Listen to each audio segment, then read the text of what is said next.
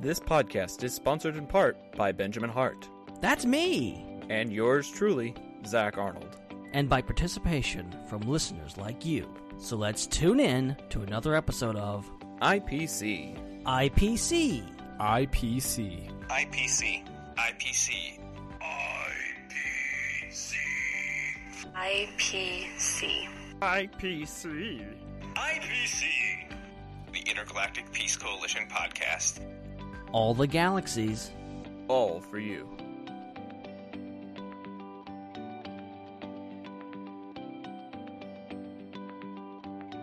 Why, hello there, ladies and gentlemen, and welcome back to the Intergalactic Peace Coalition podcast, broadcasting live right here on Fandom Empire via YouTube and actually even via Facebook too, which is great. Hello to everyone over there. Glad you could be with us to we got a lot to talk about tonight, guys. A lot.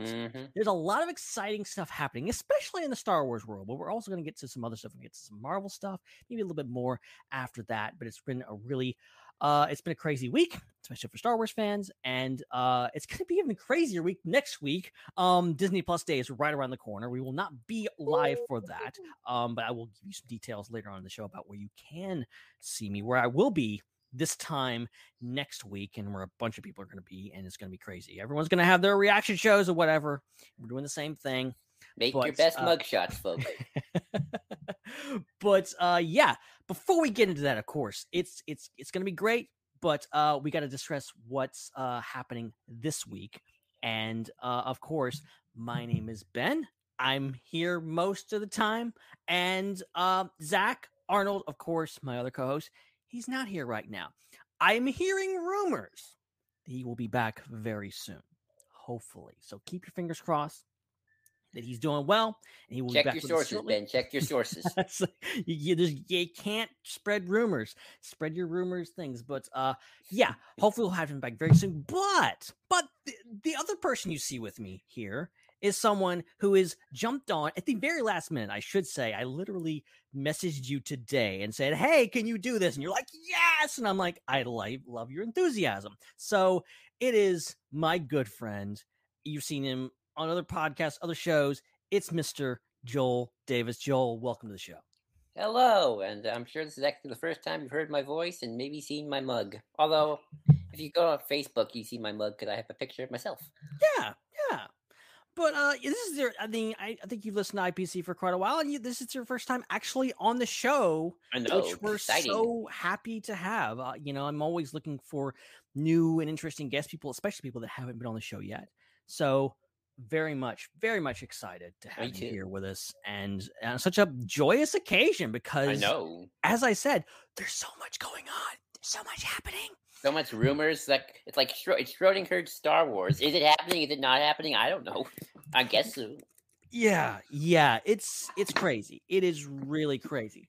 Okay, well, let's just get into it. Okay, so we need to address something. There's the big elephant in the room, the big green and red elephant in the room that you can see in the background here is Mr. Boba Fett, Bob A. Fett, as they call him, and he got a new trailer this week. Used to be called Jasper Mariel in old Legends canon. You're right. So we got a new trailer for the Book of Boba Fett. Finally, we were like, oh, well, we'll get one on Disney Plus Day, no problem. And then Monday morning, they just dropped this on us. So now we have this, and it was quite entertaining. But I want to get your thoughts on this, Joe. What were your first impressions of the Book of Boba Fett trailer? I was just excited to see footage. Honestly, like, oh, this is actually happening. It's one of those things that's sort of like, oh yeah, this is real. This is tangible. This is gonna happen. And that's something that's always weird with a lot of the new Star Wars. And I've been having that with since Force Awakens, and it never stops happening. It's like, oh my gosh, new Star Wars. Like I remember when Force Awakens trailer came out, like, oh my god, this is real. This is happening. It's like, oh my gosh, a Boba Fett trailer. This is real. This is happening. And it was awesome. It's just like so cool. And it's the tone, like that sort of. It's a bit darker than Mandalorian. It feels different. Like it still feels like it's a spin-off to Mandalorian, but like there's like a twinge in the light. There's like a little bit of moodiness to it. Obviously, Boba Fett's going full on Godfather, so that's awesome. Right. And it confirmed a lot of things. It didn't show us, but it didn't tell us a lot as well. It's like a lot of just visually and tonally stunning, but not like plot heavy, which I appreciate. Although I wouldn't mind just know a little bit more of the plot, like what's the story about. But we got a month to go, a little more. So yeah, it was very light on plot and light on a lot. There wasn't any like big reveal. There wasn't anything that I've heard about in the rumors and stuff like that that's going to be in this show. There was no like character showing up at the end. It was just like showing you kind of what the show's going to be, which is really cool. I think being that we're so close, I'm kind of like, okay, I just want to get there. me too. I don't really want to get like all the big reveals and stuff like that in the trailer. Let's just watch the show. Like, show me this trailer, show me the look and feel.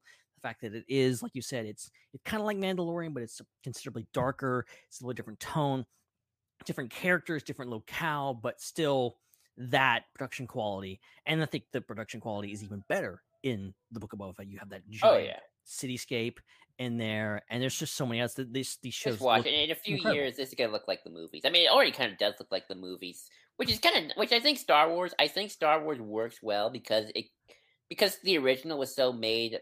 It wasn't on the cheap, but compared to Blockbuster today, it's like pennies. So it's like I think like almost. I don't want to say cheap Star Wars is better looking Star Wars, but it's like you don't need a lot to like make bad quality production Star Wars. Like we got Star Wars fans films that could look like A New Hope today because of just how good technology is. Like this phone is is something that George would have loved to use as a camera back in his day. He probably would have invented it himself, or his teams were. Like this is the kind of stuff they were aiming for.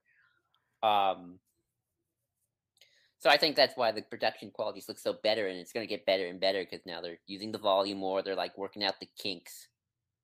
Well, yeah, and it is funny. Like I said the same thing about Mandalorian going back. Like I think if you took any of the trailers from Mandalorian or even now Book of Boba Fett, you showed them to somebody, say 10 years ago, and said, "What is this?" They'd be like, "Oh, that's a new Star Wars movie. That's a Boba Fett Star Wars movie." Like, that's what that is. I mean, compared to something like Agents of S.H.I.E.L.D., I'm sorry, Agents of S.H.I.E.L.D. fans out there. I like Agents of S.H.I.E.L.D. for what it was, but You're not wrong. You look at Agents of S.H.I.E.L.D. and sort of like when the Marvel movies were coming out, like here's Agents of S.H.I.E.L.D. for the week. It's like, oh, this is a TV budget, TV sci-fi budget, decent CGI. Very short stages. Right. Yeah, Agents of S.H.I.E.L.D. was a show that, like, it's a TV show. It was a network show, and it had a very limited budget, and it looked like a TV show. It got better as it progressed, but, like, I think these shows, whether you're talking about the Marvel stuff, Star Wars, or whatever, they don't look like TV shows. They look, and they need to because it would seem like a step down. You wouldn't buy into WandaVision or you would feel Loki it's the same universe. With it feeling like a TV show when it's dealing with the same characters in some of the same circumstances and settings.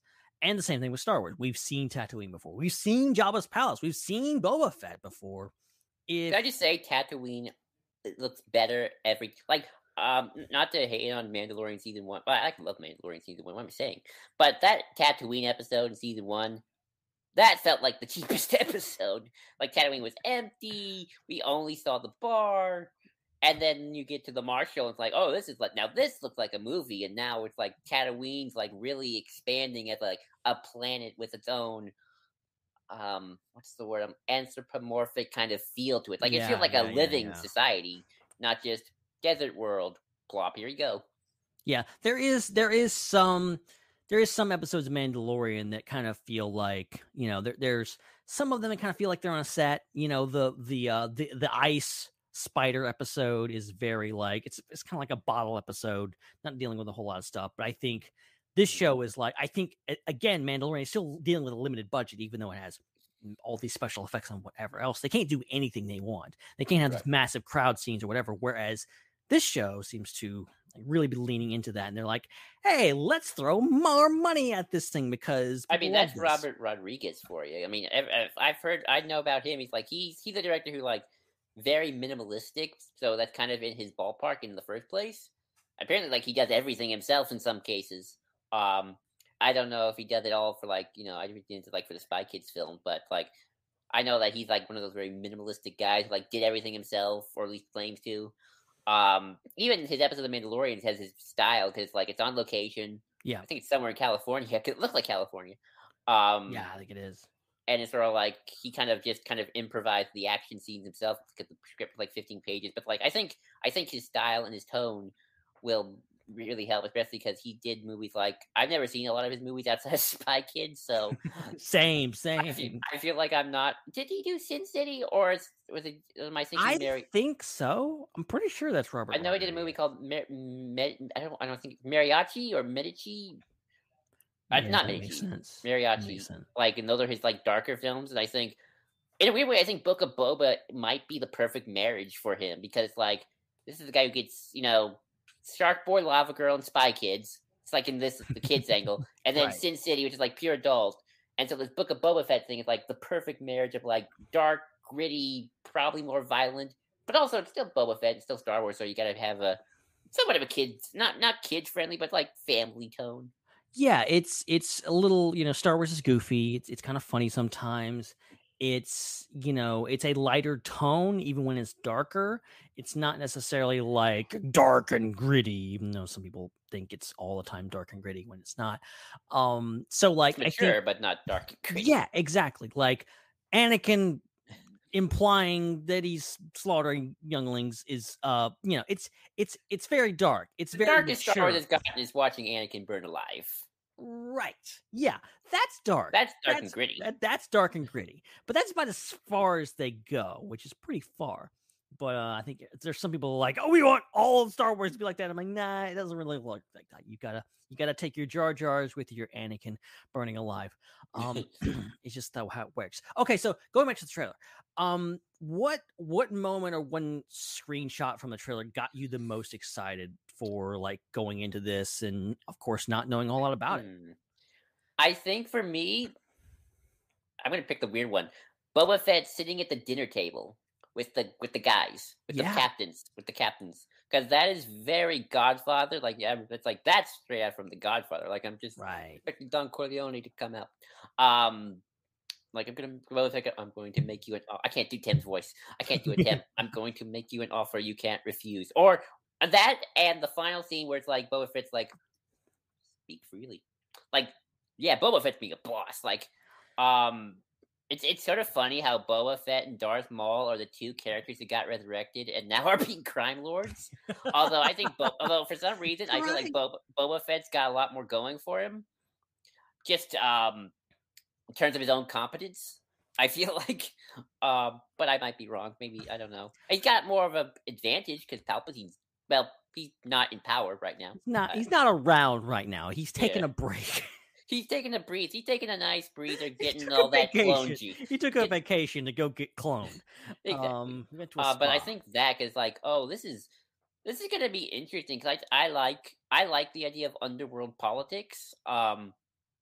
Especially in Star Wars. Politics in Star Wars, how dare they?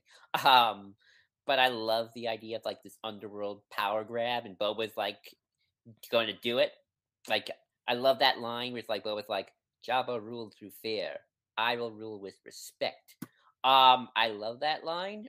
I guess my only thing right now, and this is kind of, I know some people it's kind of going to be their make and break for the series, is why?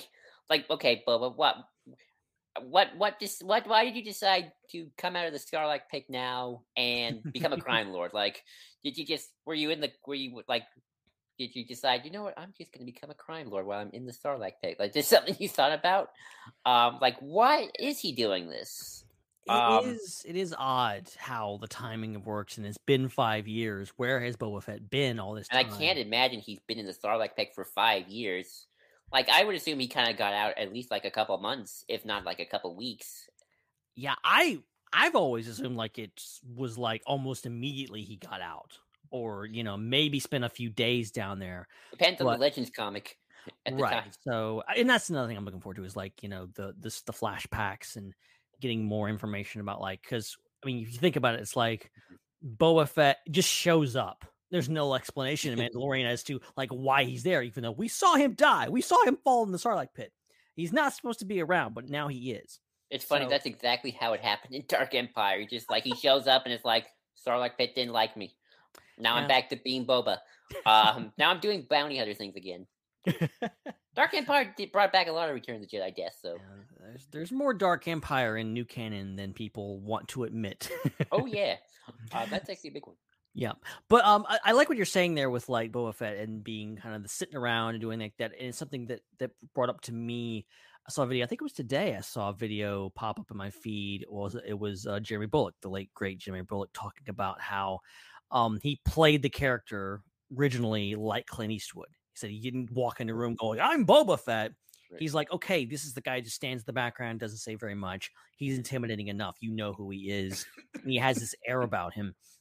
I like that. And I think as good as it was to have Tim Morrison come back and play the character and freaking kill a bunch of stormtroopers brutally and all this kind of stuff, I think bringing that side of the character back too and just have him just sit there and just be like, if I got up out of this chair, I'd kill you. All right. Mm-hmm. You know, I'm not going to. All right. I'm just going to sit there and look menacing and I'm going to scare you into doing what I want you to do. Like that's Boba Fett. That's knowing when to like kick ass, but also not, and being so intimidating and the armor and all the gadgets and stuff like that. It's funny how now they are almost embracing the idea of Boba Fett, the badass. I'm going to say it. Badass. Right. I know, because it's funny because like I was reading an article today, like, in the movies, not only do they not do much, he gets owned in Return of the Jedi. It's like, come on, he just kind of like gets hit and then falls down. It's like, oh, there's the end of Boba Fett. And so like he sort of gotten this air about him. And it's like it's interesting that in old book series called The Tales of Jabba's Palace, which were a Legends book written before the prequels, like kind of after Return of the Jedi in that era. I don't know if it was the 90s or it was like the late 80s. They actually do make Boba Fett out to be like this honorable bounty hunter. Like he hates Han Solo because Han Solo sells spice, and spice is kind of essentially the drugs. Just like, the 80s, it's like say no to drugs, kids, and Han Solo is the spice runner, so he does drugs, and that makes you crazy. And like he likes the Empire because Boba back then has this like law and order kind of he does think the rebels are terrorists, and he kind of like has very he doesn't like slavery, doesn't like certain things. So it's sort of, they're not going exactly that sort of hardcore honorable system with Boba in canon because of just his history. But I do think it's interesting how they do kind of are keeping with the idea of Boba Fett's this guy with a code. And I'm kind of curious to see how that will play in just to kind of what we know about Boba in canon compared to Legends. Like, how does he go from the kid who's the clone of Jango, but also his son, to kind of the lost teenager from Clone Wars who was in jail? They throw kids in jail in the Republic, I guess. And then all the stuff we see in him in the comics and some of the books in Empire, where he kind of is just the bounty hunter who kills and tortures people. And then today, like, I'm kind of curious how that kind of all culminates in like the psychology of Boba Fett, and I really hope they get into that. Well, yeah, and it is interesting how they've kind of reimagined or like refocused like who Boba Fett is and like his sense of honor and whatever. But also, I think letting him grow and evolve and stuff like that, where you see him in this trailer going like, "I'm not a bounty hunter," and you're like, and that's what I love about this series, like this idea. It's like, because that was my problem with the Legends. I'm gonna do a lot of Legends comparison because that's just what I kind of know. Where it's like, he kind of just stayed a bounty hunter afterwards. I mean, he did a little bit more stuff with like the Mandalorians, and I think he trained Jaina Solo in the ways of the Mandalorians to be like a Mandalorian Jedi kind of a thing later on. But it's like, right now, like, but he stayed a bounty hunter. But now it's like, okay, now he's going to be the new Jabba and maybe the new Talon Card. Wink, wink, nudge, nudge. We'll get to that maybe later. Yeah. But it's like, oh, cool. It's like, that's just awesome. But I still kind of want to know, why do you want to be the new Jabba all of a sudden? Like, Boba does not, at least not in anything I've read or seen in the new canon so far with the comic stuff, has seemed to be like a guy who's has any inclinations of wanting like the top job or to sit on a throne. He just sort of seems like, nah, I do my job, I get paid, maybe I want to increase my reputation as the best bounty hunter to be like my dad. But outside of that, it's not. He doesn't seem like he's plotting coups against Jabba or anything. Well, yeah, and it's gonna be interesting to see like if it's what we're being presented with here of like Boa giving up the bounty hunter gig to become this crime lord. If this is what is to be expected, or does he have ulterior motives? I mean, I was just gonna say like maybe that's what the time period, because obviously he's known about Cobb Vanth from presumably years, depending on how long Cobb's had that armor. Yeah, I think he's had it since Return of the Jedi immediately. If my knowledge of Aftermath is correct, so right. maybe, and we see that scene with the Tusken Raiders. I'm going to predict that the flashback, the Tusken Raiders help him out, and I'm going to predict that maybe Boa spent some time with the Tusken Raiders, and maybe over the years he kind of just for the few years he with exploring Tatooine, maybe really getting to learn about the planet, because I don't think he cared about the planet outside of before Return of the Jedi. I think it's like, oh, Tatooine, I know about it because Jabba's there. That's where I go. That's where I go to party with Jabba sometimes. But now I get to learn about the planet, learn about the people, learn about probably all the criminal gangs that are popping up because Jabba's dead. And when you kill off the top dog, all the little underlings, they try to form their own little warlordships. So maybe Boba's like, okay. Maybe he kind of comes to this weird conclusion where it's like, okay, I can't eliminate crime because that's impossible. But if I controlled it, I can regulate it. I can, curve off the bad edges, but I have to keep what's obviously there because you can't destroy crime. It's impossible. You can only curtail it so much. Right. It could very well be like a kind of a logical thing about, well, this stuff's going to happen anyway, so I'm just going to control it. I'm just going to make sure it happens correctly, and I'm going to kind of move them in the right direction of being less about, all this really bad stuff and being like maybe less bad stuff about stealing from the rich and giving to the poor and doing some Robin Hood stuff or whatever. Or another possibility that I just thought of is, what if like he's doing this to like collect all the criminal organizations kind of under one roof and go, all right, now I'm gonna kill y'all. I'm gonna wipe all you out. Like, go full Punisher on him. Like, he could do that. I mean, if Boba Fett could be the Punisher of this Mandoverse, if you want to make Marvel comparisons, like he'd be the one to do it. Like because Boba's not. I don't see Boba as going to be the hero of this story. Yeah, I don't think so either. At least not. I mean, he's the protagonist. He is going to be the person we follow because we all are the hero of our own story, as they say. But he is. Yeah, he's the protagonist. He doesn't have to necessarily be the hero. He doesn't have to necessarily be a hero. He's not like Dan, where it's like the White Knight kind of thing. He can be either tragic and fail, or just kind of this character who's going to be like, I do shady stuff, but I'm better than, say, I'm on the D&D scale, I'm chaotic neutral compared to Gideon or, possibly Thrawn, who might be out there. So it's like, you'd rather have me than Thrawn or Gideon on your side. Because, it's like, we do see him rescue Grogu, and I do think that's going to, that was kind of our first indication of like, oh, Boba, you're being a good guy because you're helping cute baby Yoda. So you win our hearts for that. And also because I think there's a lot of, his own personal relationships with his family. But now we're going to see him outside of that. And it's sort of like, okay, well, Boba's now doing the shady things again. So where do you stand? It's like, where does even Fennec stand on that, too? Like, is Fennec his conscience in a weird way? Like, kind of without Fennec, he might go crazy or something. Or who knows, Yeah, I think Fennec could be a wild card because you never know, like, how on board she is with what he's doing, or if she knows what he's doing. I like that there's that one shot in the trailer when he kind of goes up and he pulls his helmet off and he's kind of standing there. She kind of walks up beside him and she's like, dude, are you, like, he's like looking at him like he's crazy almost, or like, oh God, what's he doing now? Like, kind of exasperated. I like the idea of Fennec kind of going along with this and supporting him, publicly, but also having some reservations. And maybe if he were to like change his tune and go like, yeah, I'm gonna go straight, I'm gonna become a hero, or I'm gonna wipe out all these crime lords, she'd be like, I'm not on board with that. I don't think that's cool, guy. And she does her own thing. I think some tension between those two would be really interesting. I mean, I'd love to see scenes of them just kind of discussing, hey, we're in this palace, we're trying to build this criminal empire back up again. What are we going to do? I guess if Boba's the new Talon Card, then she's the new Mara Jade in that regard, because the Talon Card also had a female second in command. I didn't even think about that. Wow. Okay. Obviously, maybe we'll find out Fennec Shan's secretly in Emperor's hand the whole time.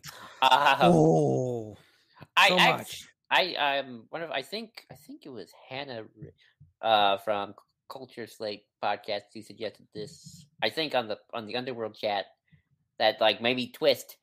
Fennec is a Crimson Dawn double agent or something. Wow, yeah, I like that a lot, because that's sort of my wild prediction of who's going to show up. Is if I had to predict someone out of the blue is I'm rooting for Crimson Dawn to show up. I don't know if this is a 1-season show. And if this isn't a 1-season show, then my prediction would be season 2, Crimson Dawn shows up, because I'm in the camp that think they're going to show up in this post-Endor series eventually. I'm kind of hoping. Yeah, I feel like they have a lot planned for Boba Fett. If they've gone to the trouble of bringing him back when they didn't have to, and I think we talked about it on Underworld. That I think even Dominic pointed out that it didn't make any sense at the time to bring Boba Fett back when you have the Mandalorian, who is essentially just, Mandalorian's the Boba Fett show without Boba Fett, or at least it started out that way. Right.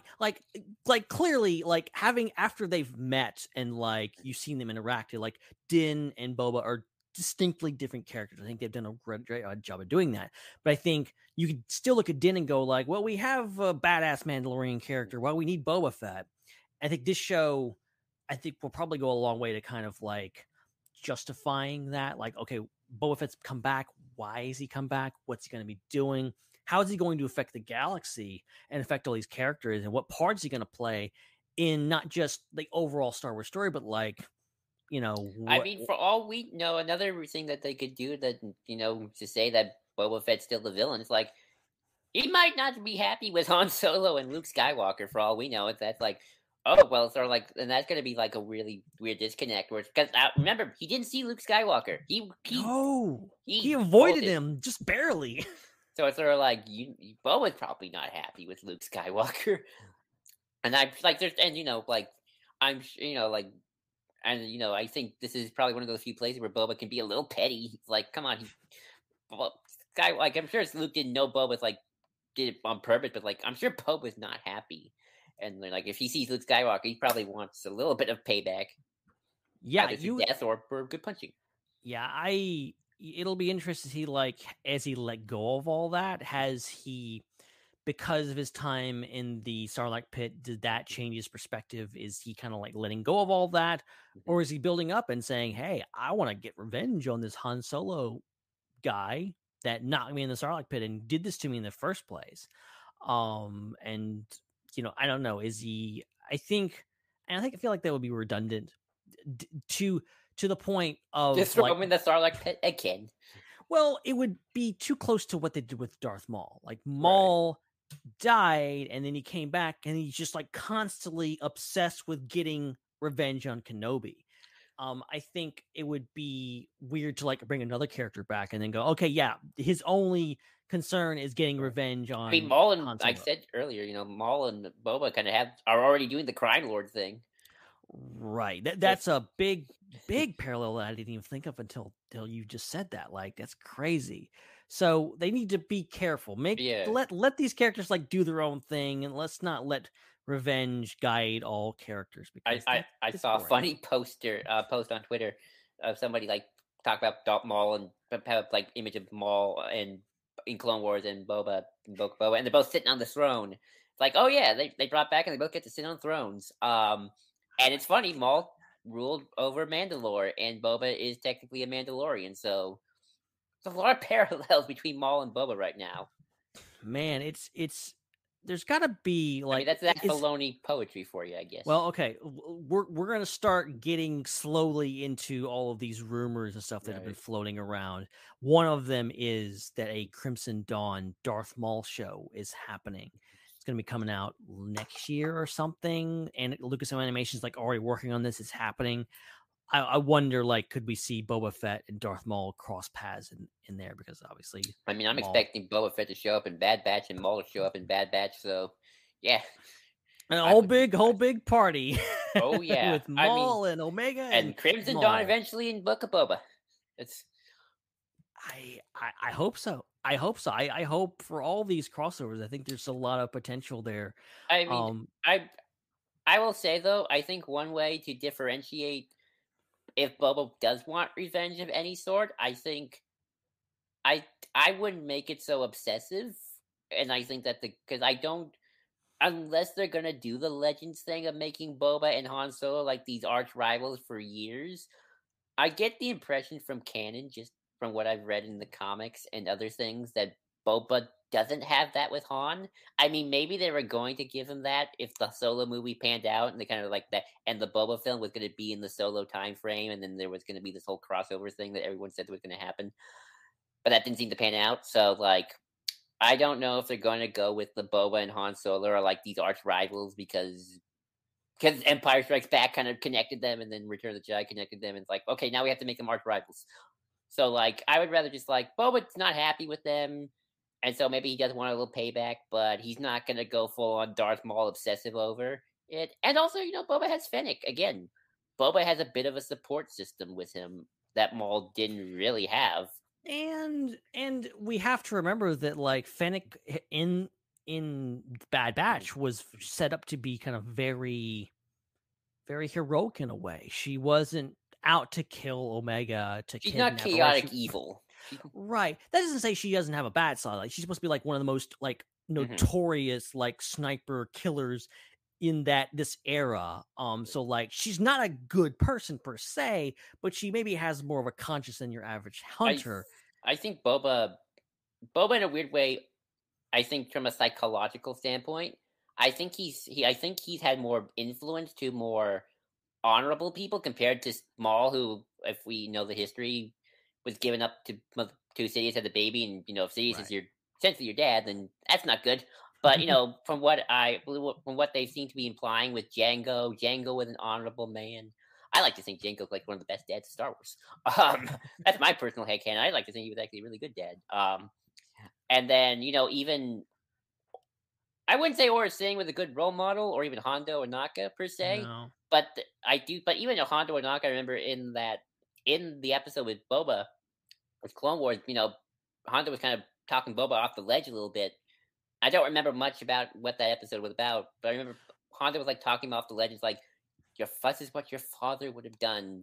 Be honorable. That's what you got to do. I liked that whole thing where Hondo had this backstory about Hondo knowing Django and kind of like, tell Mace what he wants to know, not because, not because not because Boba wanted it, but because it was the right thing to do. And I think Hondo kind of showed he's got a heart. He kind of acts like he doesn't care a lot of times, but he does care. He's not sinister. Another thing. Let's throw Hondo in the mix somewhere. Let's see Hondo show up somewhere. I'm shocked he hasn't. Also, there's one way you can do the series. I think, at least in my mind, I might be wrong. They're smarter than me. Always assume that the creators are smarter than you. Where you can do the series, still have Boba be kind of shady, but in the end, he's the good guy. And you bring in Cad Bane. Oh, because, and here's how, and this is why. Because if Boba's shady, Boba might be shady, but if you bring in someone who's like objectively worse than Boba Fett, that's Cad Bane. Cad Bane, the mentor. Cad Bane, kind of, the Solo's mentor guy. What was his name? Beckett. Beckett, like so he's Boba's Beckett, and clearly he's worse than Boba. Because I always think Cad Bane's like objectively just worse than Boba. That way you can kind of have like, okay, Boba's bad-ish. He does some things, but Cad Bane's worse, And so that makes Boba the hero by contrast. I like that a lot because, like, Cad Bane, Boba Fett's like most of the time categorized as bad guy, but maybe he can be a good guy. You don't really know where he stands. Whereas Cad Bane was never shown to be heroic.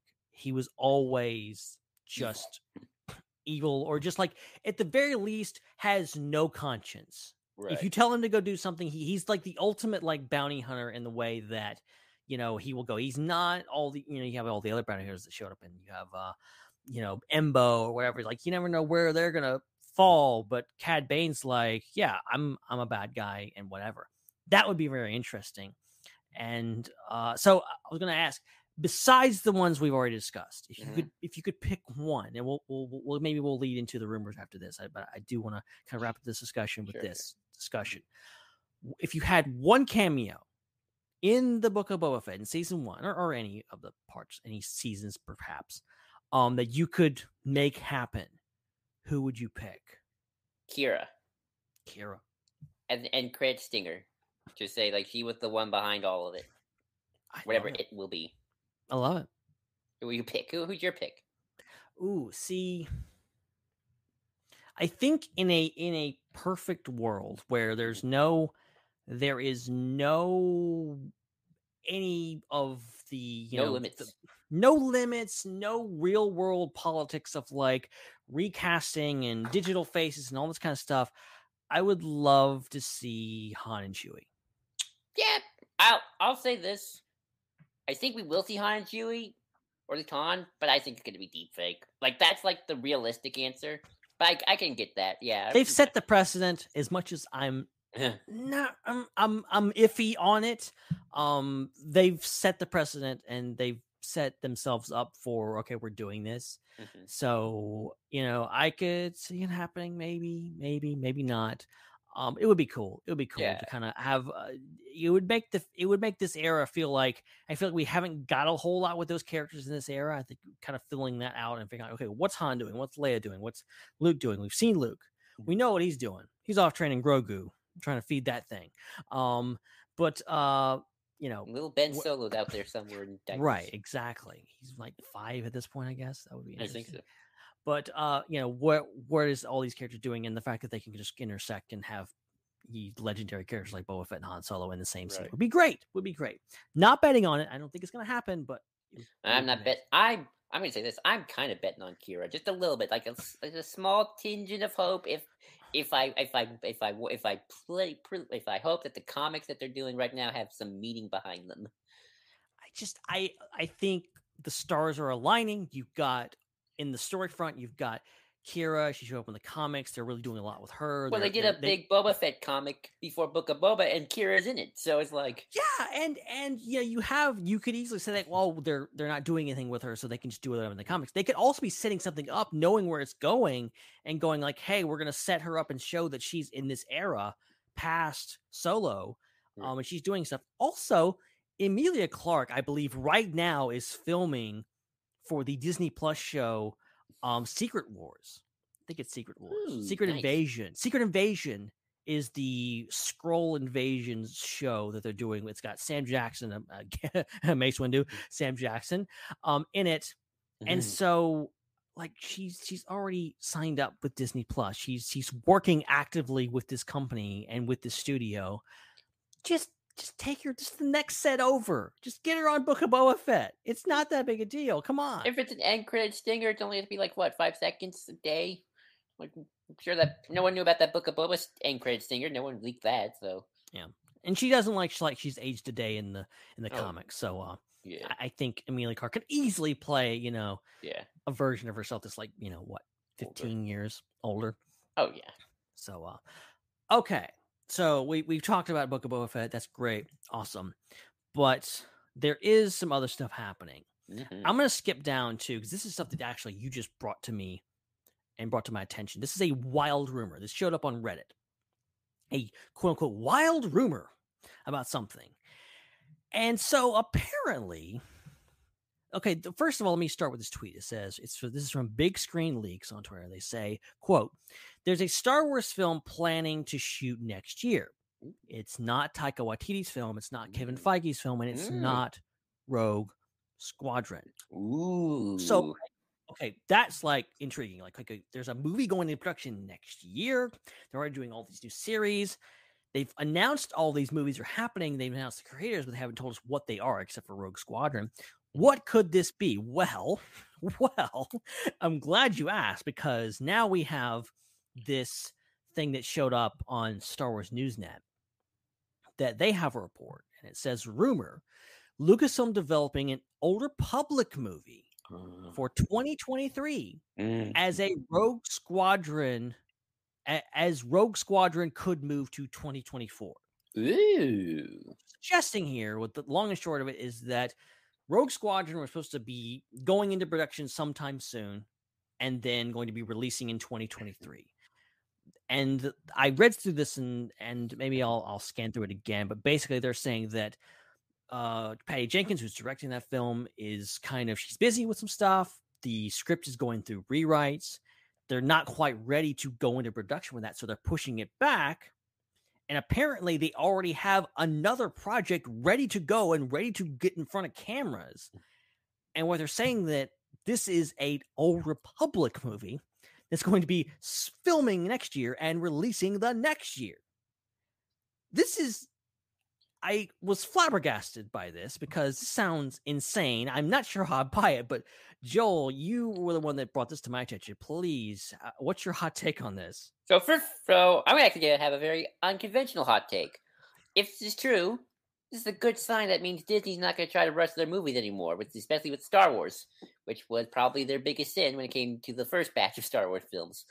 What happens when you rush? You get some underbaked ones. So I'm happy that they learned that lesson. In terms of Old Republic itself, and if it's true, this is one of those things where it's like, I won't be surprised when it happens, but I still gotta see it to believe it, kind of a situation where it's like, me too. I will not be shocked if an Old Republic movie happens, like, because I do think Disney and Lucasfilm are receptive to what people want. Like, they're not, I think they're less receptive, like, I hate this, cancel this, yada yada. I think they're more receptive to, like, we want this, can we have this? People have been clamoring for Rogue Squadron for years. We're getting Rogue Squadron. Like, I think that was, like, one of the most asked things ever. Old Republic. Like, you wouldn't shock me if they ever said, hey, we're doing, like, ancient Jedi and Sith movie. Who wouldn't want that? Just dozens of Sith and Jedi running around, shooting lightsabers and big battles that look like Lord of the Rings. So that's exciting. I always like to just profess to people that if they do an Old Republic movie, it's not going to look like the games. Like, they're not making a movie out of the games. It's not going to look anything like it. I hope not, because I don't like the aesthetic of the Old Republic outside of the first KOTOR. That's just me. That's my hot take. I don't like the look of the MMO. I've heard that opinion a lot. You're not the only one. I get people liking the MMO. It's its own thing, but it's like, it's the ancient past. It's like, and I don't like it. So it's like, I feel like too many people are going to jump on this, like, oh my god, Darth Malgus and Emperor Vishit are showing up, and unless the director who is doing this is like a big MMO fan, or the writer, I don't see that happening. But I do see, like, ancient Jedi versus this story happening. And if that's the case, then hey, let's do it. I've been waiting for an Old Republic thing forever. So, I'm willing to sacrifice Rogue Squadron, because, don't get me wrong, I like Rogue Squadron, but also I wouldn't be surprised, because I do wonder if they're a little skittish unless of a movie without Jedi in it. And I think Star Wars, as much as we fans like to say Star Wars can be about anything, and I think, Book of Boba and Mandalorian are kind of proving this point, Star Wars is about the Jedi, especially general audiences. Like, I think to them, the Force, the Jedi, that's Star Wars to a lot of people. And while I think the Disney Plus shows can get away with not touching those things because, their audiences are a bit smaller, I think for the movie-going audiences, Star Wars is about the Jedi, the Sith, or just the Jedi in general, and the Force and lightsabers. So I think it might be just a bit of a risk to just start off a new wave of movies without it. So they might want a safety net kind of a situation with like, although I thought Rogue Squadron would be been a good safety net too for them with like, here's a kind of a guaranteed success maybe. Fighter pilot movie. We're all. Or- It's a very familiar concept. to and the fans. X-wings, TIE fighters, which in some ways I think would actually make Old Republic like a riskier because like, oh, this is going to be a new era. Like, you're not going to have anything familiar outside of a lightsaber and a couple of familiar alien species and names. But I hope it's true because I wouldn't mind getting that first, honestly, not having to wait around. But we'll have to see. Someone retweeted an article from BuzzFeed like a year ago saying, let me look this up if you don't mind on my phone. No, it's fine. Somebody was writing Old Republic films. Oh shoot, I forgot who. There we go. Someone named Leda Kalogridis from BuzzFeed, writing Knights of the Old Republic movies. Again, this was from an article from BuzzFeed in 2019. Wow. Which Okay. is 19, 20, 21. That's like 3 years. No, Yeah, it's a while ago. so they probably have some scripts maybe already done, and now they just need directors. And someone also, someone pointed out like around that time, wasn't like DJ Dillard hired for something? Yeah, there was a recent rumor that came out that they had DJ or JD Dillard and I think it was JD Dillard. And there was another guy that was with him, and they were working on a movie. I think they were saying that it had morphed into something else, something to do with Lando, maybe. I'm not sure. I think the Lando one was something else. I remember somebody else saying the JD Dillard one was like the Finn series that was rumored. Oh, yeah, you're right. It is. It was that was a kind of a twin rumor that they were working on something else. There had morphed into something else, and it had morphed into a Finn series, and John Boyega was coming back. And one more kind of like putting together a little conspiracy board here. I remember rumors that the Game of Thrones dudes movies were going to be ancient Jedi stuff. So, and then they left the project, but that doesn't mean that the idea is dead. Just now someone else is in charge of it. I mean, they were in the pipeline doing that stuff, creating those writing scripts, whatever, developing that story for a while before they left for Netflix. So, like, I mean, sometimes that doesn't mean it stops developing. Like, I know Disney films that got rid of their team and they put on a new team, and then that script kind of morphed into other things. Like, if you ever have a good time, watch a documentary called The Sweatbox. It talks about the making of The Emperor's New Groove and how that movie was going to be completely different to what we have now. It's going to be something called The Sun King. It's going to be more dramatic and before it became like a comedy. So like, there's probably a lot of stuff happening, and it's sort of like certain things are like more close to the actual getting shot and directed than others. So maybe this is just one of those things. It's like it's been in development so long, we're now ready to start shooting. So again, I hesitate. I warn caution for everyone getting excited about this. But on the other hand, I wouldn't be shocked if something happened. Here's two red flags for me, really quick. One is, them saying that, okay, Rogue Squadron may not be ready in time. They're still working with it, and they're doing script rewrites, and Patty Jenkins is supposed to be working on Wonder Woman 3, and she's going to be busy with that for a while, and they're saying, okay, we're going to push it back a year. Mm-hmm. Great. That makes sense. After everything we've gone through with, ramming Star Wars movies through and making them work or whatever, Lucasfilm has learned that, like, let's not you, Rise of Skywalker, even though I like you. Exactly. Even Force Awakens do a little bit. Right. So I think they've learned that, like, hey, let's not ram this through. Let's just take our time. If we need to push it back, that's fine.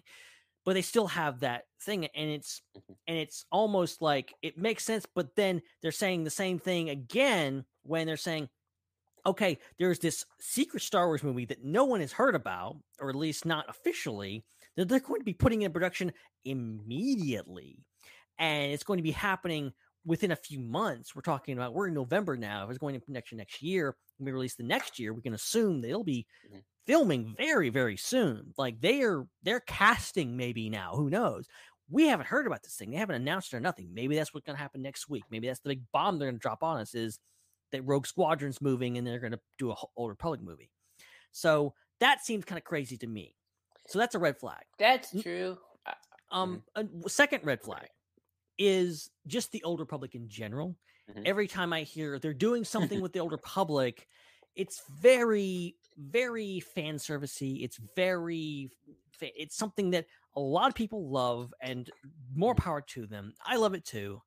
But anytime something gets rumored, I'm like, I don't really buy that, because it feels like something somebody would have made up. And not to say that I don't think that we will get a Old Republic movie or series or something at some point. I think you absolutely will. Something pre-Phantom Menace. Right. But I don't necessarily buy it happening right now. I think so. My logical assessment of this is okay, maybe this is happening. The whole Rogue Squadron being pushed back, that makes sense. Maybe they want to put something in the front of it. That kind of makes sense, although it's kind of crazy. I don't think it's going to be Old Republic. I think it'll be something else. Maybe it'll be that, I don't know, that Mos Eisley movie they were talking about a few years ago. Something that was in production they were going to do, and then they just scrapped it, and they can just go back to it and go this is ready to go. Let's do this. And maybe something like that. And maybe it is an Old Republic movie. I don't know. Lucasfilm was very good at keeping secrets, even though sometimes it doesn't appear that way. So maybe Disney Plus Day, maybe in a week from now, we'll be having our tunes changed very soon. I mean, yeah, it's interesting.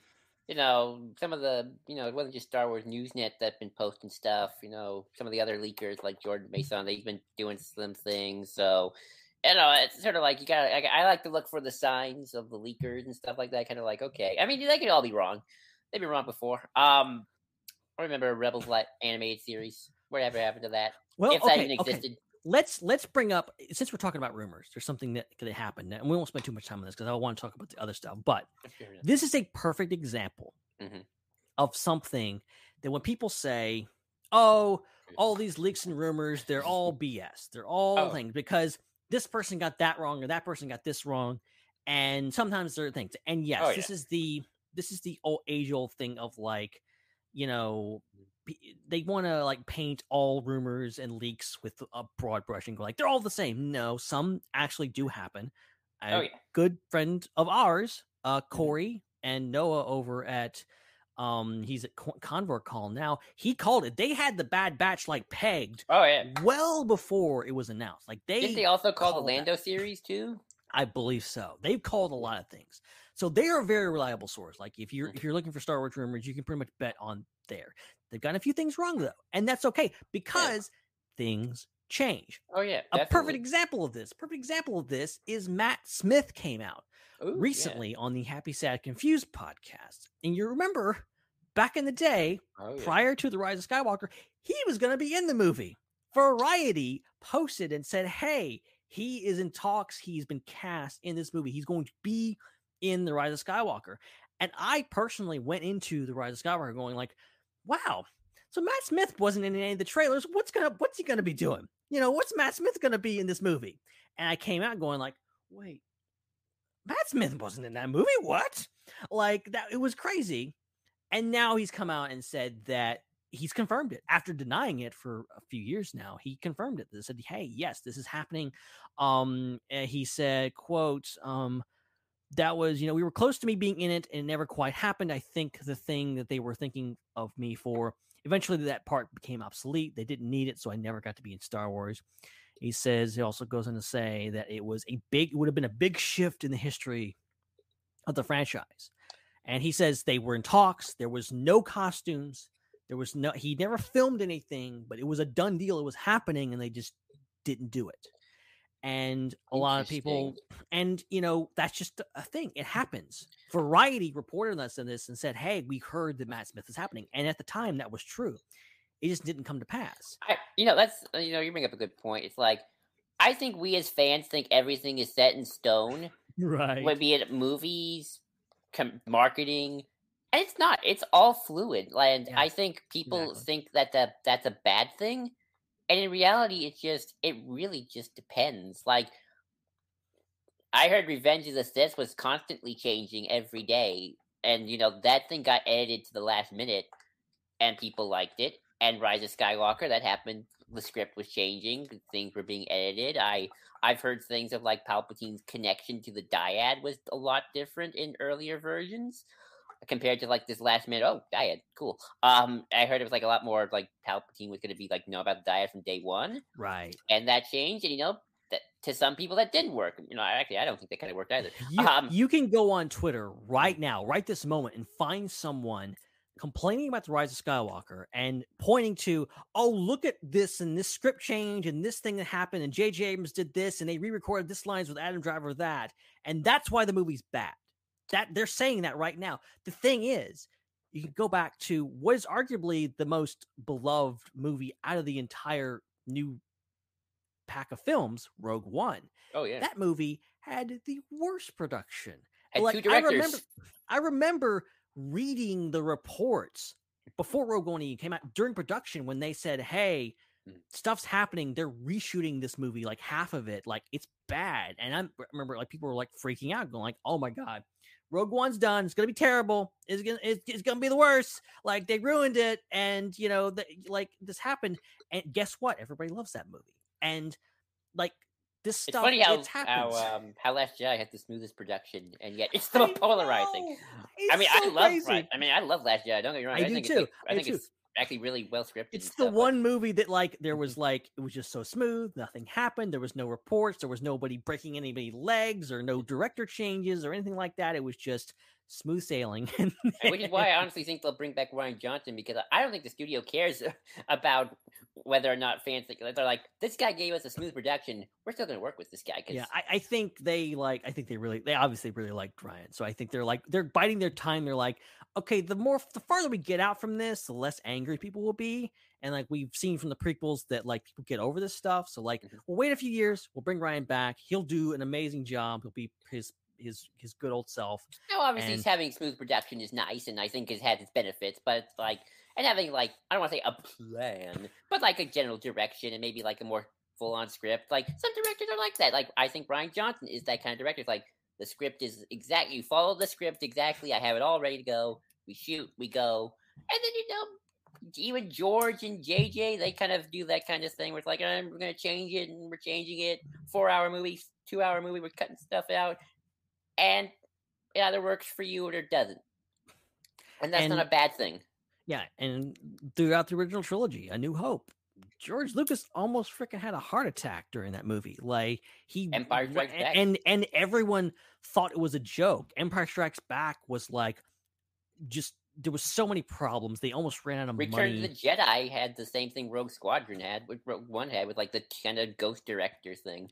Right. The fact that Richard Marquand directed it, but he kind of didn't because George Lucas was kind of like shadowing him the entire time. All kinds of weird stuff happening. If you look into the production of these movies, they're a mess. They are most of them, except for Last Jedi, are a mess. And most of them turned out all right. So like, the whole drama and then like trying to paint a picture of like, I don't like this movie because they wrote this scene, like it's not that simple. If you don't like the Rise of Skywalker, that's fine, but I don't think it's because of some onset stuff, because it could have been easily going like, well, look how the movie turned out despite all this madness happening behind the scenes. Like, I mean, I know nothing about Marvel movies production, but I'm sure there were some messes there too for some of the beloved ones that we have. Yeah, well, and you just funny you say that. They had a book came out recently. It was like the making of the MCU, and like there was a lot of drama. It said Kevin Feige like almost walked away at one point during the production. I think it was of Civil War, because they were like going back and forth about stuff. And I mean, imagine Kevin Feige walking away. Like that had to be bad. But I've heard they made stories it work. about like how back in like before Phase 3, Kevin Feige still had to report to this like Ike Perlmutter, who was like the CEO of Marvel, and like the TV division and the movie division hated each other, and Ike Perlmutter was like this horrible person, and I've heard bad things about Ike Perlmutter, the CEO of Marvel. If you want an adventure online, go look up Ike Perlmutter. Oh yeah. Oh, that guy, man, he is real bad dude, and he had a lot of power in the first many of the first years. First of two Marvel. phases of apparently, yeah, not till like phase 3 did they give it all to did Disney like kind of sideline him and like, okay, Feige, you're in charge now, and you can see it. And basically, they like Feige, I think, threatened to walk away, and they like gave him all the power. So now Perlmutter is gone, and all those other idiots are gone, and like Feige has full control. To Star Wars again, Patty Jenkins walked away from Lord of the Dark World. She was going to do that, and I mean, I don't know. It might have been just as forgettable, but you know, it might have been better because of that. Who knows? You never know. Taika, so yeah, we got Taika. You know, we got Thor Ragnarok, so we won. Everybody wins. You know, it's fine. She went on to do Wonder Woman and killed that. So, now she's back. Now she's back. Now she's doing Star Wars. Now she's everywhere. I think what we're just trying to get at, folks, is it's okay if these films have messy productions. It doesn't. It's not going to determine whether they're good or bad, or if you like them or dislike them. At the end of the day, it really is just down to sheer luck. It really is. It really is. There's movie making. There's no perfect science. If there was like a perfect like balance, and they could just like put this ingredient, and make a perfect movie, everyone will be doing it. It's obviously not that. It's a very complicated process that takes thousands of people, and sometimes the best of intentions and the best of efforts still turn out to be a quote unquote bad movie that people don't like. And that's okay too. It's okay. It's okay to not like things and like things. But apparently we're getting an Old Republic movie. Apparently that's happening like as soon as next year. So take that as you will. Obviously this is a rumor. Don't go blathering on Twitter. Hey, this is happening. No, don't go into Disney Plus Day. Keep your expectations low. Speculate responsibly, as I've heard said. So you know, maybe we'll be getting this, maybe we won't, but it's going to be exciting nonetheless. Okay. Also, there's something that came out recently. Of this is from your only nope, Rodrigo Perez on Twitter. He says that don't really think it's news, ? Or not really enough for an article since I have nothing else to pin it to, but recently told that Andor will be 3 seasons with Tony Gilroy staying on. So maybe, you know, they're saying like he actually follows up in a tweet and says, I should clarify this is a creator intention. Should it quote unquote bomb? That probably wouldn't be the case. So they're like saying if it does good, it's going to be like 3 season arc, and that's it. And so like they recently said that K2 is not going to be in the first season, implying that he's going to show up in a later season. So we kind of already have a confirmation of season 2, or at least planning on it.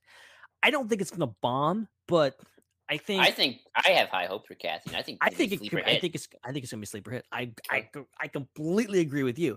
I am 100% on board with you that I think it's going to be the show that everyone's going to be talking about. Just like Rogue One was like, oh, what's Rogue One? Oh my God, it's amazing. Like, I think everyone's going to be looking at Obi-Wan Kenobi and going, this is the stuff I want. And then they're going to be like, oh, well, there's Andor. Do you want to hear my sad prediction about Star Wars? Star Wars? No. Lay it on me. I think Cassian will be the Rogue One because obviously, because it's Tony Gilroy, Cassian. I think Kenobi has a good chance of getting the Last Jedi type discourse. Oh no! I mean, think about it though. It's the movie everyone wants. It's the thing everyone wants. But yet, I think we all have our perception of what Kenobi's going to be like in that time frame, and I don't think they're going to give that to us per se. I mean, maybe they'll balance it out more. Maybe they won't be as hard hitting as Rian Johnson was with Luke, and maybe there'll be some plot thing. But like, I've already seen people like they have a vision of what Kenobi should be like in that time period. And if you do the smart thing, which I would do, it's like you don't make him the perfect Jedi Master. He should be broken, sad, and depressed. Maybe not completely as cranky as Luke was per se, but he's definitely in that mental frame. You're making too much sense now. I don't like this. You're making way too much sense. And I'm also thinking about the fact that like we're already hearing some things I've seen a lot of discourse about, like, oh, the fact that Obi-Wan and Vader are going to fight again. People are like, I don't know about that. That's kind of breaking canon. I have a defense about the Obi-Wan Vader fight. Lay it on me. Even without Kenobi, that duel makes no sense from a story perspective. And here's why. The last thing Obi-Wan hears about Anakin is from Padme when she says there's still good in him. But in A New Hope, he's all right. He's ready to kill that dude. He's ready to kill Vader. So either Kenobi's a jerk and he didn't listen to Padme, or something happened that switched his mind and we don't know about it. And then also, and this is the thing everyone else says, in Return of the Jedi, Vader says, Obi-Wan once thought as you do.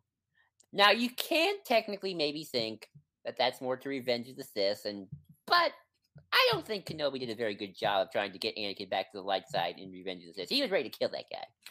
And then again, at A New Hope, he was like, "Nah, you're evil, Darth. Let's do this. Let's nuke it out." So already from like A New Hope's connecting to both Return of the Jedi and Revenge of the Sith, the Kenobi Vader relationship has a plot hole in it. Just I guess it really, like, as much as I love Revenge of the Sith, and of course I love A New Hope, they don't interface. They don't match. They and even really Return of the don't. Jedi. They really don't match. And yeah, again, Return of the Jedi is like there's a lot of stuff in there. It's like that Obi-Wan once thought as you do. I didn't catch that part. That's been in the deleted scene or something.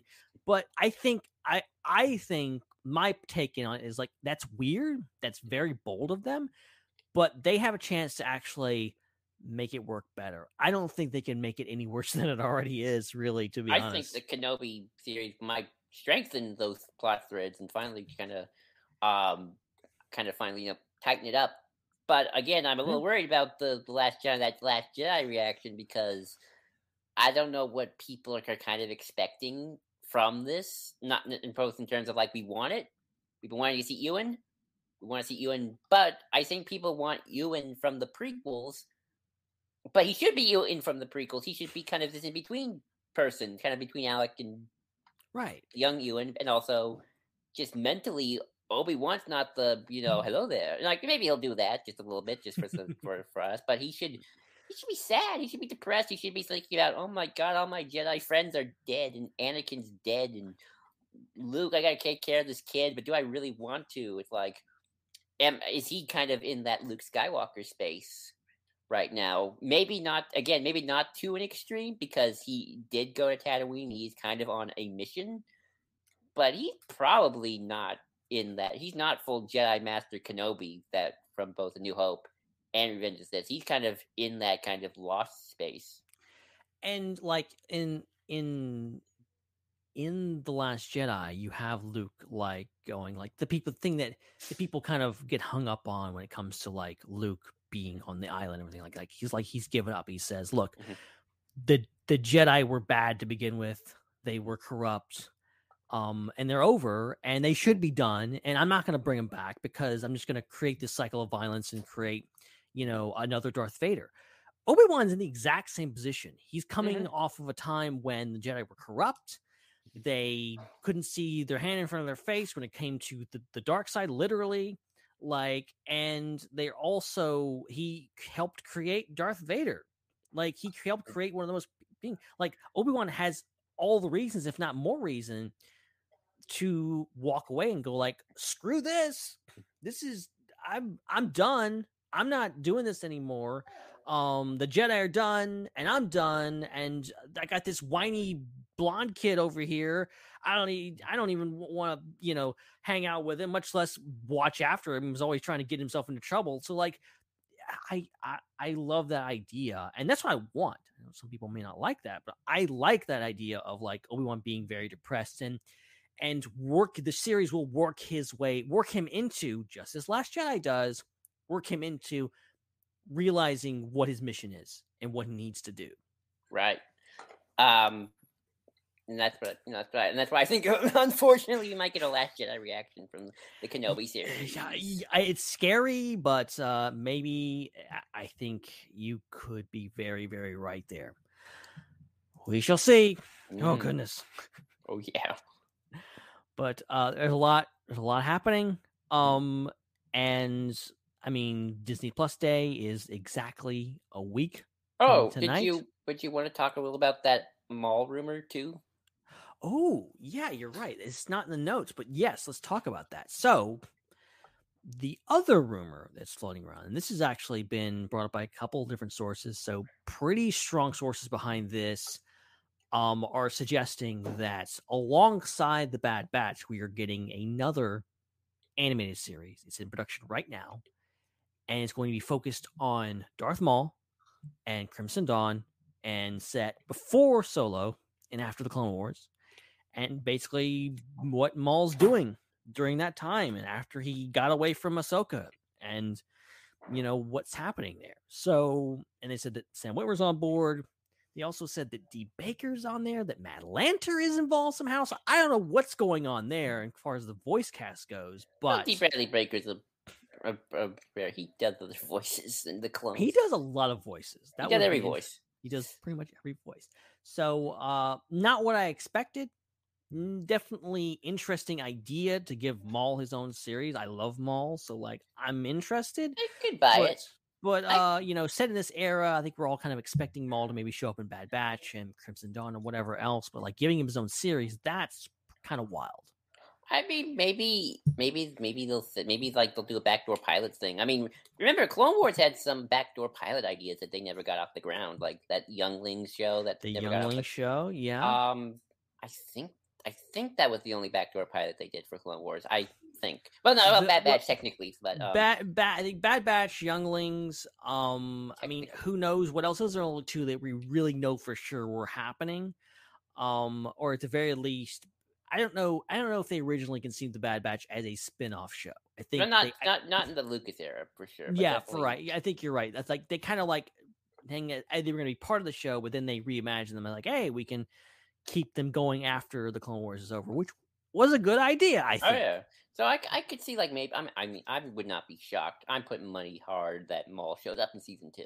But I could totally see a Maul animated show happening, and also maybe they'll do something. Maybe they could do something where it's season 1 is pre-Solo, then season 2 and 3 are post-Solo. Kind of here's how Maul kind of dealt with Crimson Dawn, then Solo happens, and then 2 and 3 Maul and Kira adventures. If we can't get a proper Solo 2 and a continuation of that story, I'll take an animated series. I'll take something giving us anything involving Crimson Dawn. They're the most interesting part. I really like that criminals organization. I love what they did, and I love the idea of giving more depth to that and figuring out and understanding that Crimson Dawn was existing even during the Clone Wars, and kind of seeing that he was already working on it. So how big is their influence? And also it might shed more light on how they continue on into potentially the sequel era. In regards to what they're doing and how big their influence is, because we've never heard of them before Solo, but apparently they're out there and there's a lot going on with them. Oh yeah. So yeah, totally. Yeah. So that's, I think, is all the rumors. I think you can obviously find a bunch more on YouTube, but we're only talking about the reputable ones. I'm sure 20 more have popped on Reddit since last we talked. So yeah. And there's a lot of stuff happening in Disney Plus Day, as I said, coming up in about a week. I have a feeling at least one of the things we talked about tonight will be confirmed. I hope so. You never know. They might change something last minute. They could do that, It's very true. There's something happening. There's the old rumor again. I heard a rumor that Josh Trank was going to be. I was at that panel. The I think it was a future filmmakers panel. I think that's what they called it, and it was going to be Josh Trank and Gareth Edwards, and they were going to be. Gareth Edwards was there to talk about Rogue One. They showed the first Rogue One trailer there. That was cool. And then you had Josh Trank, who got sick and didn't show up and couldn't make it. Yeah, and got sick doing that. All that happened, and the rest is history. And we never saw that movie, whatever he was going to talk about. But the whole old rumor was Josh Trank was working on a Boba Fett movie and all this kind of stuff. And just wasn't never that happened. Confirmed, and that just got canceled because Josh Trank kind of self-destructed. Pretty much. I think there was a lot of, but they apparently had a Boba Fett trailer ready to go. They were going to show it there. It was going to happen, and they last minute they pulled it, and then pulled Josh Trank. Yeah, poor guy. And that didn't happen. So, and the rest is history. So like anything can happen. There's no telling. They're talking about this right now, talking about what they're going to show next week. They're filming that stuff probably because it's all like pre-recorded. So like, what could they be talking about? And what will we not see? What will we see? I'm trying to keep my expectations low because like we have a bunch of projects already announced. We got a good wave, so it's like I know we all want more, but like, come on, we got a good wave. It's not like this isn't 2019, early 2020 when we thought we had like nothing. Remember those times where we were like all worried, like, oh, what's coming up next? That's like Mando season 3, right? And now we have this whole thing. Yep. It's a crazy time. Crazy time. Okay, there's some non-Star Wars stuff that I want to get to before we wrap up for the night. Okay. But I do want to give a special shout out quickly to our patrons, specifically Mr. Joey Mays and Mr. Jesse Bennett, who you heard on our last episode. And Joey Mays, who, I don't want to spoil anything, but we're working on something ghostly, and maybe in the next You're a few month weeks late for ghostly. So maybe in the next few weeks you will see that happen. But they are on the shout out friend tier, and they get a shout out every single week in here, or every other week when we broadcast here on Fandom Empire. And so you can become that. You can go over to patreon.com/IPC podcast and get a load of what we've got going over there, and get some nice exclusive stuff. We have a special Facebook group that's only available to our patrons. You get behind the scenes info, whatever. You get special influence on the show. We'll ask you guys. We'll actually poll you, get your information. Like some of the news tonight was from you guys and the patrons, and also you get the show notes and you get a bunch of other stuff. So it's really a great group of people, and they help keep the lights on. And you can actually be on the show. That's the best part about it. Most of the patrons have actually been on the show the past few few months. Lights on, not my lights on. You don't want to see my lights off, all right? It's not pretty. I used to do it with the lights off. It's not good. And also, we have another supporter, Jesse Bennett, who has the Question Possible Answer podcast. He supports us. That show supports us. And I want to tell you guys about it. So this is from their official little description. It says, come join us at question/possible answer as we discuss some of our favorite movies with a twist. Ignoring canon, every question is on the table unless the answer is given in the series. We also introduce our own fun theories and possibilities. Check us out on Facebook and Instagram at question/possible answer on Facebook, and question_possible_answer on Instagram. Now available on iTunes, Spotify, Google Podcasts, and other podcast services. And it's a great show. This is not scripted. This is me talking and saying that it's a great show. And I listened to it. And Jesse, that thing, we were supposed to do that thing. I just remembered. I'm sorry. We're going to do that. All right. We're supposed to do something with question possible answer. So I'm saying you right now. All right. We need to make that happen. All right. Because I was really disappointed when we couldn't make that work. But yeah, we're going to do it. All right. We're going to do it. You're going to do the thing. You're going to do the thing. You'll see the thing eventually. But that's it. Patreon.com/IPC podcast, where you can get all of those pluses and a little bit more. And before we wrap up, let's go over, we talked a little bit about Marvel. So let's talk about the Hawkeye series.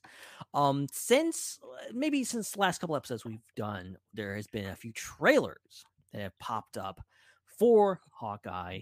There's like 3 trailers. I don't really call them trailers. They're kind of like teasers, and there were like TV spots. But we got a good look at the Hawkeye series thus far. And I was very impressed. Hawkeye was not a character. He's not a character I love. Not one of my favorite Marvel characters. And when they announced they were doing a series, I'm like, okay, this sounds interesting, but this is not like I was really game for all the other ones we got. And they've been great. So now that's kind of increased my hype. And then we get this, and it's a Christmas show.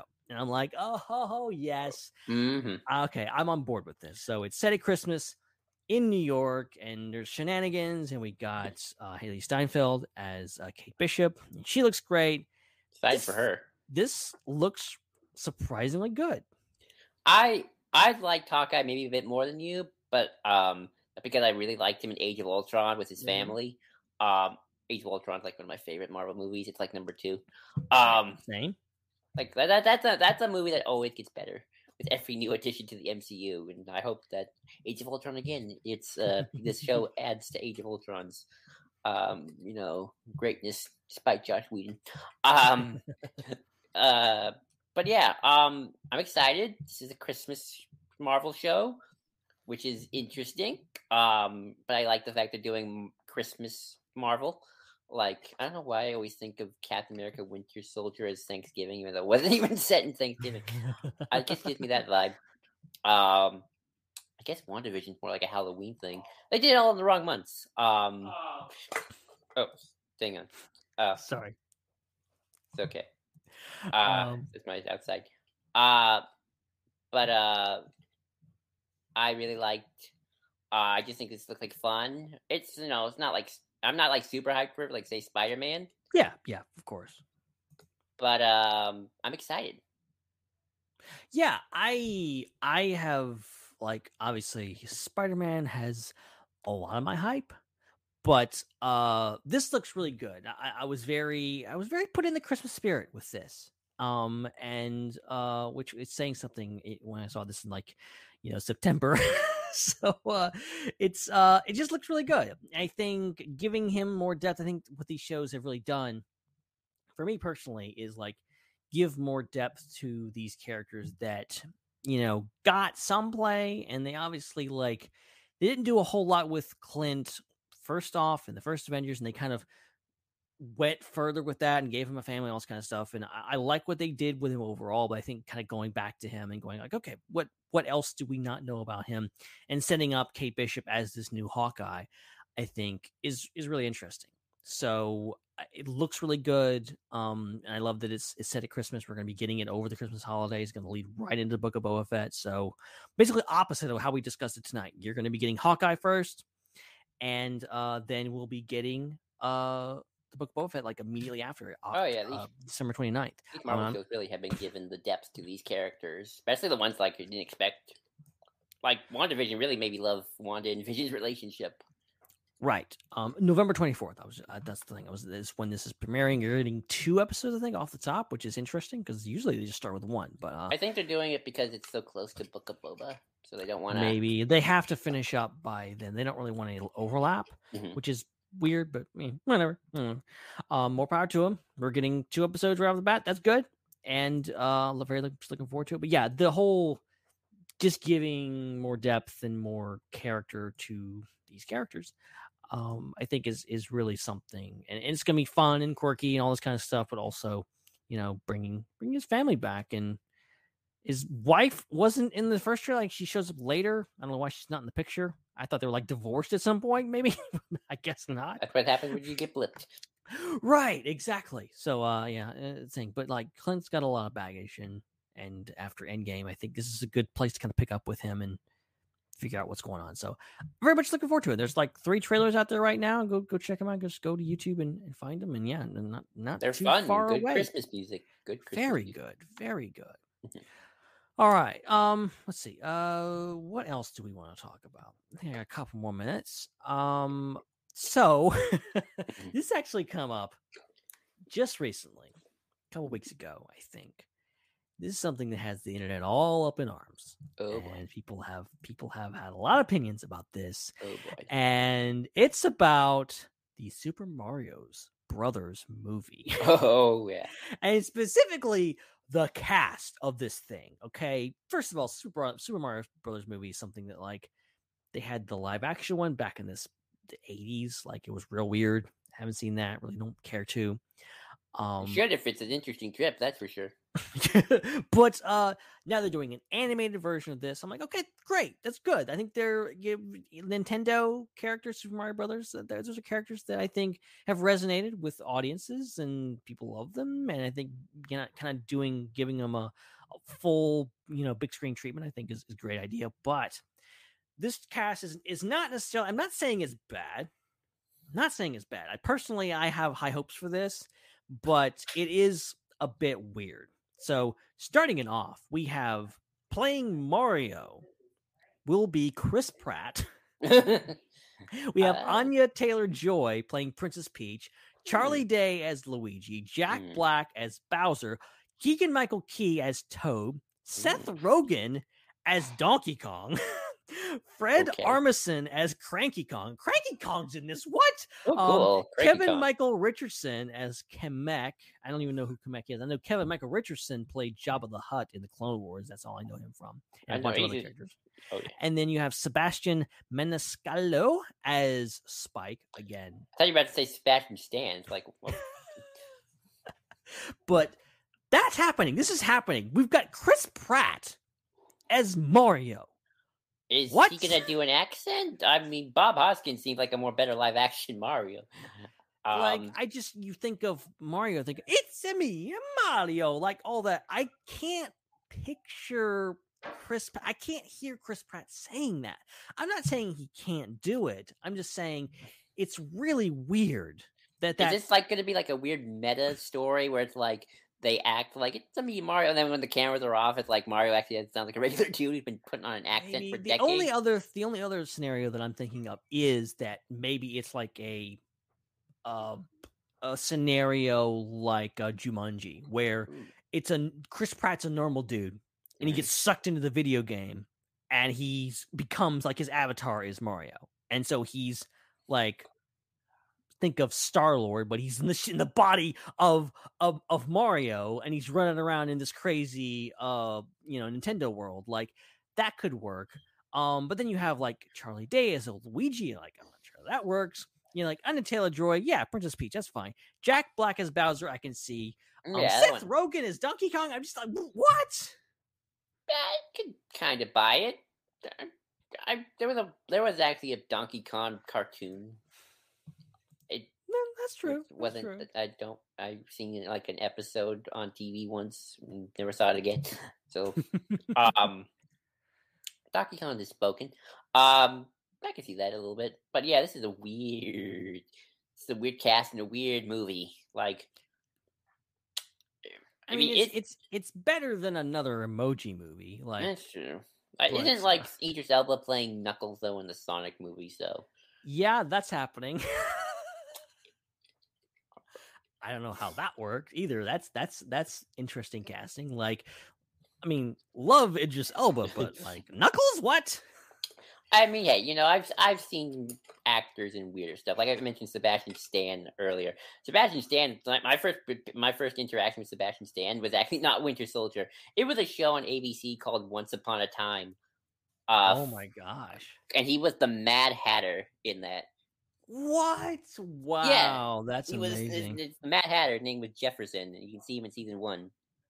I didn't know he was Once Upon a Time. Show. Yeah, he appears for like the first 2 seasons, and I don't think he ever shows up again because then he went to Winter Soldier fame. Yeah, so that's my first. And also Giancarlo Esposito is in that show. What? Yeah, he's in Once Upon a Time. He's the magic mirror. So he's just a floating head in a mirror. Oh my god. Okay, I now have to watch this show. Apparently, this has got some amazing talent. Sam Witwer is actually in the show. I think I have seen Sam. I think Sam Witwer. He plays Mr. Hyde.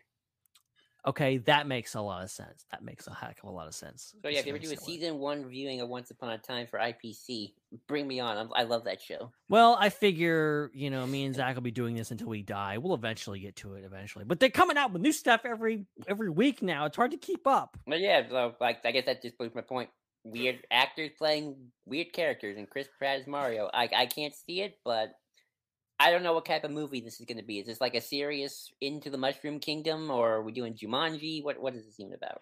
Yeah, that's going to be the clincher. Is like what kind of movie is this? Is this going to be like? Is it sincere to the Mario world and just like it's funny or whatever? Is it trying to make fun of the Mario world? Is it kind of like meta, as you're saying? I think anything could work. I hope they have a plan in mind, because I think a lot of these animated movies, a lot of it feels like stunt casting. They're just like, oh, let's get Chris Pratt to play Mario because that'll get people talking, which it did. All right, it worked, guys. Nintendo, you're brilliant because people are still talking about this. We're talking about this right now. That's something I'm kind of tired about with a lot of animated movies. I mean, Disney gets away with it more for some reason, but it's like, these are animated movies. Get voice actors. You don't have to get actual actors. I mean, like, come on, like, sometimes it works, sometimes it doesn't. Like the classic Disney movies, they got voice actors. The guy who plays Jafar looks nothing like him. Yeah, I mean, and like the only like straight up voice actor that I know of in here is Kevin Michael Richardson. Like, and and it's a shame when like there is a voice actor. I don't know his name, but there is a voice actor that does Mario's voice now in the games. He's going to make a cameo in this movie. He's not going to be Mario. I don't know why. Weird. Why? Why didn't you just get him to do the voice? Just be Mario. So I don't know where they're going with this. Say what you will about Michael Bay's movies, but at least they got the voice actor for Optimus Prime in the movie. He wasn't great, and he didn't get good material, but at least it's the voice of Optimus Prime. At least they try. They're like trying to like be sincere and like not just like, oh, it's Chris Pratt as Optimus Prime. I will say though, I'm okay with Chris Evans as Buzz Lightyear. You just reminded me throughout the entirety of today, making the news, whatever, I forgot all about the Lightyear trailer that came out. I can talk about that. I actually am excited for that. I'm very excited, but let's talk about it really quick while we got some time. Because Lightyear came out, we got the trailer, we got Chris Evans in the part, and it looks really good. Like, it looks very unique for a Pixar film. Exactly. And so sci-fi. And it's very interesting. Something that came across, and I actually discussed it in our Peace Hangout group. But apparently there was some back and forth, and I misunderstood what this movie was supposed to be. What I heard originally was that the toy Buzz Lightyear is supposed to be based on a real person, quote unquote real, in the Toy Story universe, aka Buzz Aldrin in our universe, a real astronaut that lived and had adventures or whatever. That was what I heard. But apparently that has changed. Oh. So the real scenario here, and maybe there are people out there that were as dumb as I was that that's what I thought too. So yeah. So the real explanation here apparently is that in the Toy Story universe there is a character called Buzz Lightyear, and there is a movie called Buzz Lightyear or Lightyear. And the thing is, Buzz Lightyear in the Toy Story universe is the equivalent to Iron Man in our universe. There is a movie and a character, and you have like the Buzz Lightyear toy is like an action figure. Like you have an Iron Man toy. I'm curious. I'm curious. Are these people? I'm not. I didn't read this conversation, so and I haven't looked it up because I thought it was supposed to be on the real dude too. So I could be wrong. Are these people? Again, out there if you're listening, I'm not accusing you. I'm just curious. Are you getting mixed up with the Buzz Lightyear cartoon in the early 2000s, Buzz Lightyear of Star Command, which is the idea that, Buzz Lightyear is an Iron Man-like character. He's like this kind of franchise and Berserk and, yada, yada, yada. Or did they change the premise of the movie now? And they are kind of gonna, and this is sort of like, they're doing this again, but now with Chris Evans, yada, yada, yada. I don't think anything's actually changed. I think they were just really bad at explaining it earlier. I think even Chris Evans was like tweeting stuff that was like contradictory to this. Okay. The best example that I can come up with in this Toy Story universe is like we see in Toy Story that like Woody's this doll, where he came from. In Toy Story 2, it's revealed that he is like from the 40s. He's in the Woody's Roundup show is like a show, and Woody would be a toy that you would buy if you watched that show. Have you ever watched the Buzz Lightyear Star Command? I've never seen it, but I've heard so much about it. Because that's how the movie, which is the pilot, starts with the Toy Story characters getting the Buzz Lightyear Star Command, the movie, and it's like it's like in two, and they put in the movie, and it's 2D.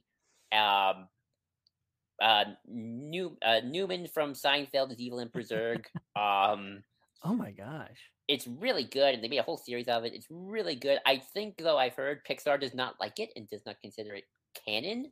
So maybe this is them doing their canonical version of the premise of Buzz Lightyear is an action hero, but it's going to be a lot more serious.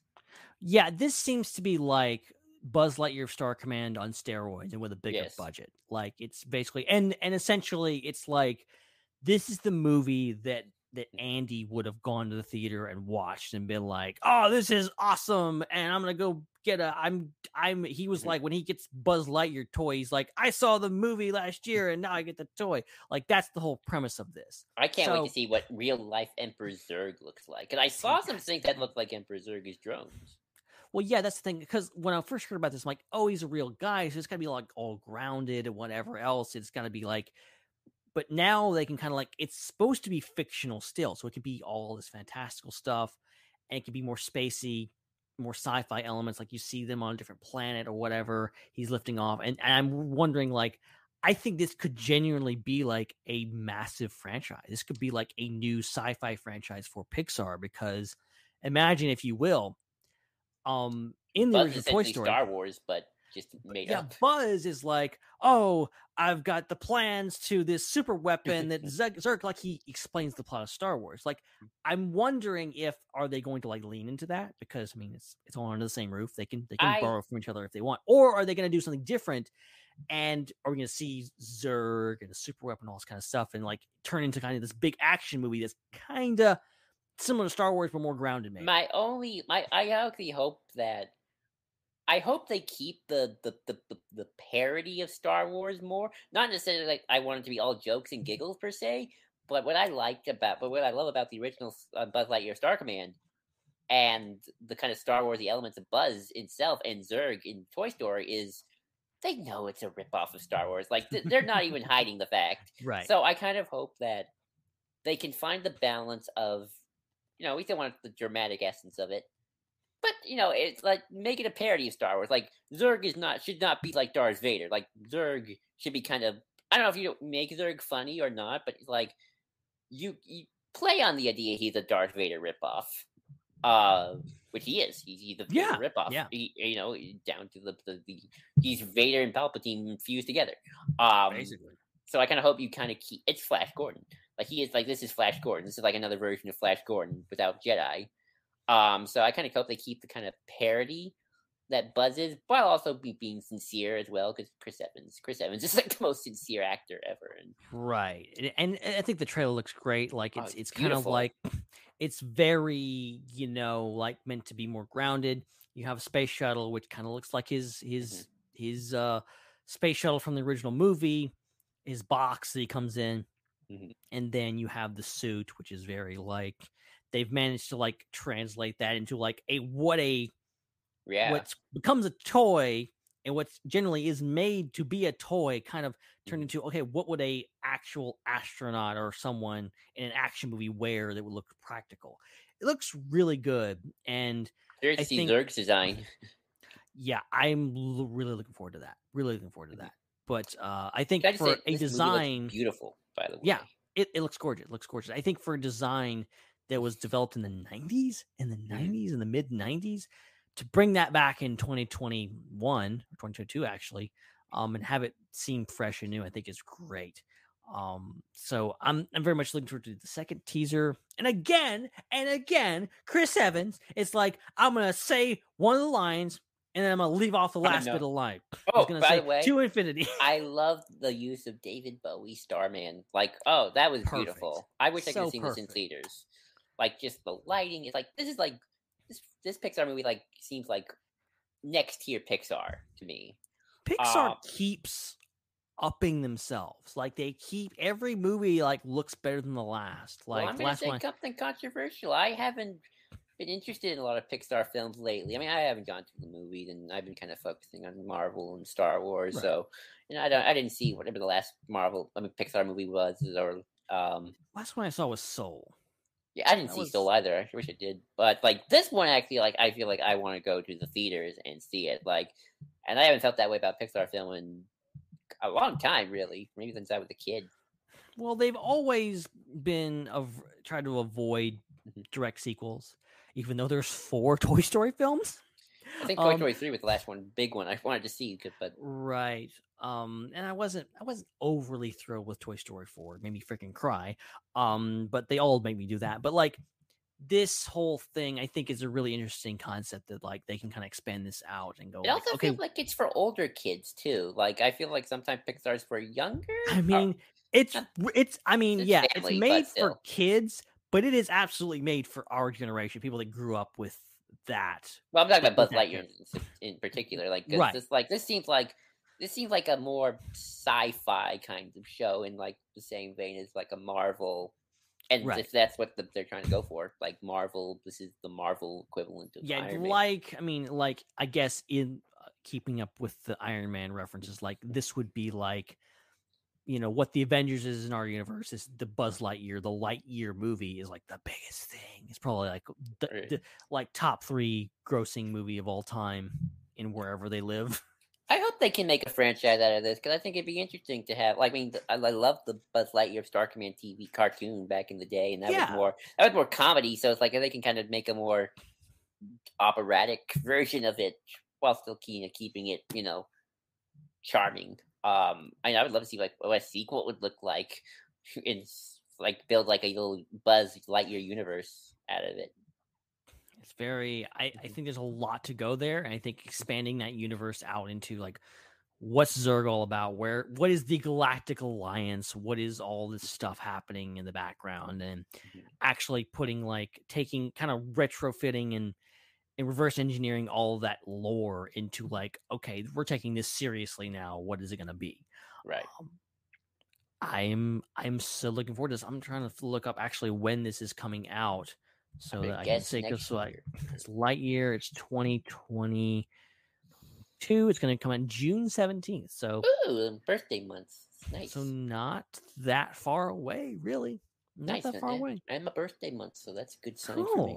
Cool. Yeah. There's a poster out and everything like that. It looks really. I like how they instead of on the poster, instead of like being the big red like button. Oh, by the way, how do you feel about it not being Tim Allen's voice? How do you feel about Chris Evans? I mean, I'm happy. I mean, I know Tim Allen's got a little controversial lately, so I'm okay with Chris Evans. But first of all, I think it makes sense. I think it makes sense for like you want again. Bit of stunt casting here. Chris Evans, huge name. This time it works for me. I think he's a great actor. I think he's going to bring a fresh thing. I think it makes sense that like in universe that like, oh, Chris Evans is the guy that plays like, or whoever Chris Evans is supposed to be in the movie. He plays Buzz Lightyear in real life in the movie. But when they make the toy, they bring in Tim Allen to do the voice. I think actually Chris Evans kind of embodied the character of what I think Buzz Lightyear is supposed to be. Like he's kind of a Captain America type. I think so too. I think it'll work right. And look, I don't want to get political here, but when you have the things that Tim Allen has said in public recently, you really can't blame Disney for like going, oh, let's just get a new actor. Let's just move on. Although they still bring in James Woods for Hades, so. I mean, they brought him back. I mean, Tim Allen kind of flying off the handle and saying some crazy stuff isn't anything new, and they recently brought him back for Toy Story 4. So I think them maybe bringing him back is not out of the possibility if they did a Toy Story 5. But I think for this new franchise, they want the flexibility of like, okay, let's get someone that's going to really bring some star power to this. And also bringing it into the future, and it works. This is stunt casting that works for me. It does. Sometimes it doesn't, but a lot of times it does. And you can't fault them for doing stuff like for doing stunt casting when we go, oh my god, look who's in this movie! Look who's in this animated movie! It's an emoji movie. It's gonna be crap. It's literally going to have the poop emoji in it, but it's got The Rock in it. Oh my gosh, I love The Rock, and I'm going to watch this. Like, that stuff works. As long as they bring in Dwayne Knight, who's Newman from Seinfeld, voice Zurg again, I will be happy because his Zurg is awesome. That would be amazing. That would be amazing. But who would they get as Zurg? Like, who would? Like, realistically. Well, if you're going to do stunt casting, you want to know who I pick as Zurg for stunt casting? Okay. Adam Driver. Oh my gosh, that would be amazing because you've got the Darth Vader connection. Well, and then you can like go over the top Kylo Ren, like if like this is Supreme Leader Kylo Ren. That would be cool. I never envisioned screaming Zurg as Adam Driver, but I think Adam Driver could be funny. Maybe also, and again, stunt casting Robert Downey Jr. just for the heck Marvel connection. I like that too. And Zurg is an Iron Man, I guess. I don't know what Zurg is. I'd love to get actually lore on Zurg. So yeah. There's also another famous villainous actor we just mentioned, Giancarlo Esposito. Ooh, yes, I would love it. Actually, now that would be a good choice. Okay, I think we just figured. Disney, call us. All right, Yes. We just figured this out for you. All right, if you didn't have a Zurg actor in mind, we got it. We just figured. You got to think of the voice modulation too, but right. They're gonna do the Darth Vader how are they going to do that design? He's like really weird. He's got the face mask. And is he going to be his father? Are they going to do that? Are they going to? I always like because I know that was like a joke gag, so it's like, but it's like, are they going to like decide to do that anyway? Because I mean, it's part of the lore, seemingly. So okay, there's so many possibilities. I know. This is okay. I'm somehow more excited for this movie now after having this discussion.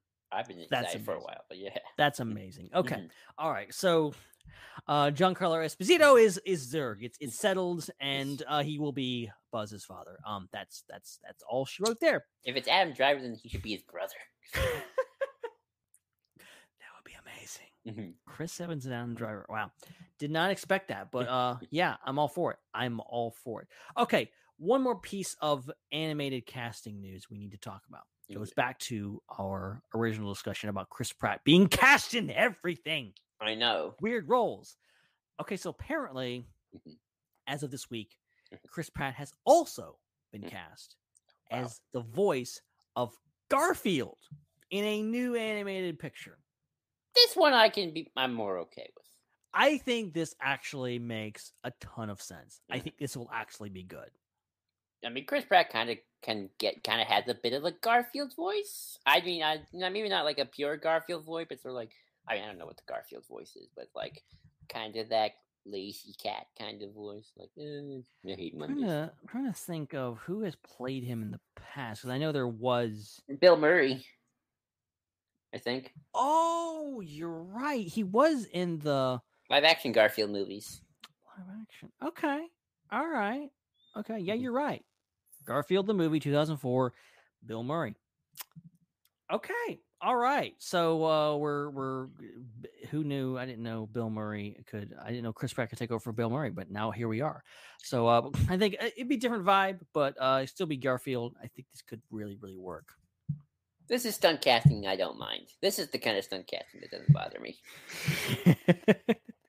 I agree. I think this could work a lot. And yeah, who knows?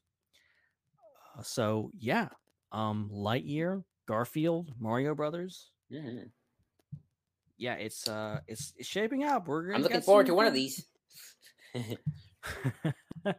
All right. Well, I think that's going to be it for tonight. I think we discussed a lot of stuff, and there's a whole lot more to discuss.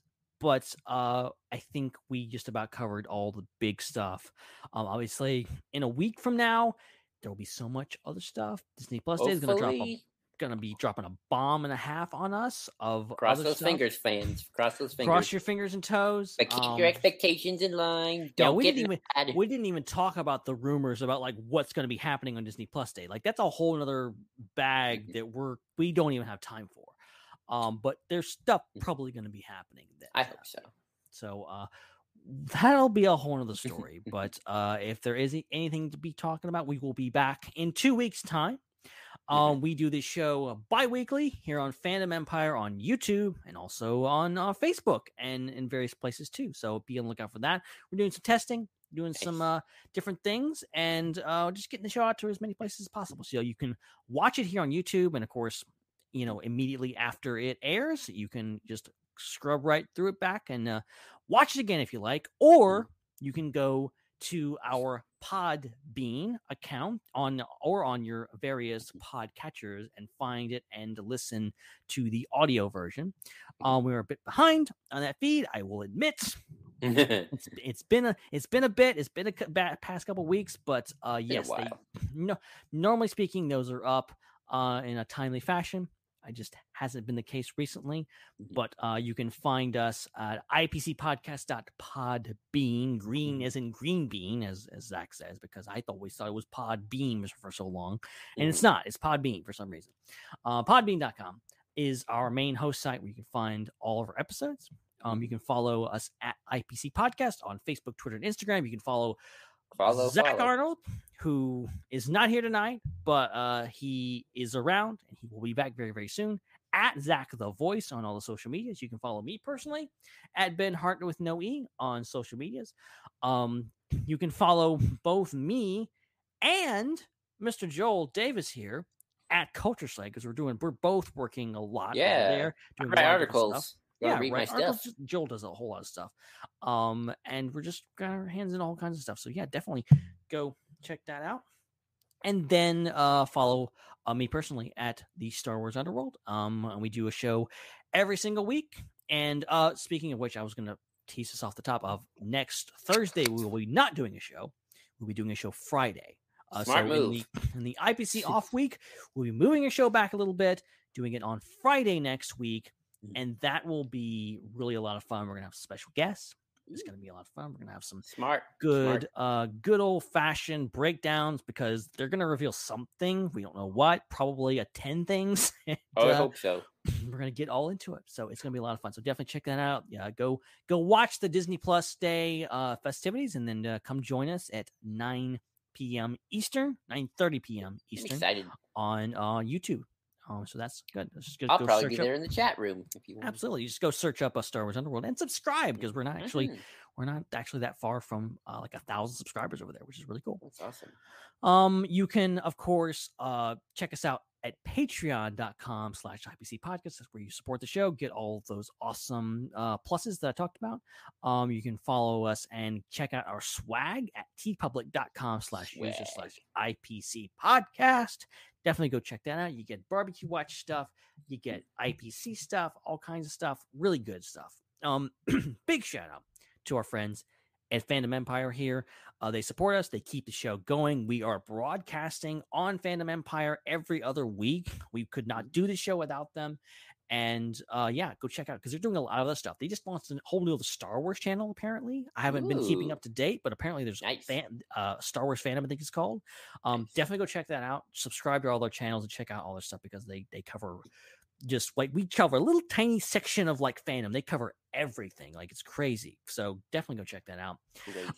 iTunes, please subscribe and leave a nice review, preferably 5 stars, to help because there is some 1-star ones. All right, let's just be honest, there is some 1-star ones. We don't appreciate those, so if you want to help us actually get more listeners, definitely. But you do accept constructive criticisms, I hope. Yeah, constructive. Just like DM us if you have constructive criticisms. Don't leave a 1-star review. Jeez, guys.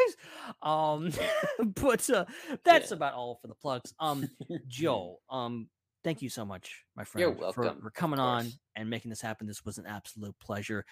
If you have stuff to plug, please plug it right here, right now. Tell people what you've been up to, what you're working on. Well, I'm writing for Culture Slate. You can just go to cultureslate.com, look at my writing stuff, Joel Davis.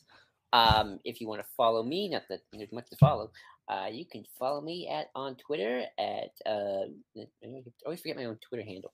So that sucks for me. At JID2021, that's capital J, lowercase d, and lowercase I. You can follow me on Facebook, although I don't do much there. Just Joel Davis. You can see a big picture of my mug. I'm holding my kitty cat, named Dashi. So that's that. And that's really it. I mean, I have a YouTube channel, also Joel Davis. I don't post a lot there. Got the Imperial symbol on it. But if you want to follow me, you can look at some of my older videos. I do a lot of Let's Plays of Kingdom Hearts, for any Kingdom Hearts fans in the audience. And that's about it. So I don't have much to plug. But yeah, I had a lot of fun. Thank you for inviting me. I would love to do more. Hope to do more. Dude, this was great. It's sad that it took me this long to invite you on because this was such a blast. And thank you so much for agreeing to come on such short notice. I will reiterate, I asked you to be on this show this morning. I know. This morning. And I was asleep when he asked. That's ridiculous. That's absurd that I waited this long to do this. And we had such a great episode that was planned literally on the spot almost. So wow. See? Chaos doesn't always end. See, in again, it proves that like behind the scenes chaos and drama, it really doesn't make any difference in the end of the day. You still produce some good content, and we did it here tonight. It's great. Woo-hoo. So yes, thank you so much, Joel, for coming on. Definitely go check out his podcast. Go over Culture Slate. We got a lot of stuff. Okay, full disclosure here. If you see memes on either at Star Wars Culture or at Marvel Culture, that's Joel. That's Joel, and sometimes me.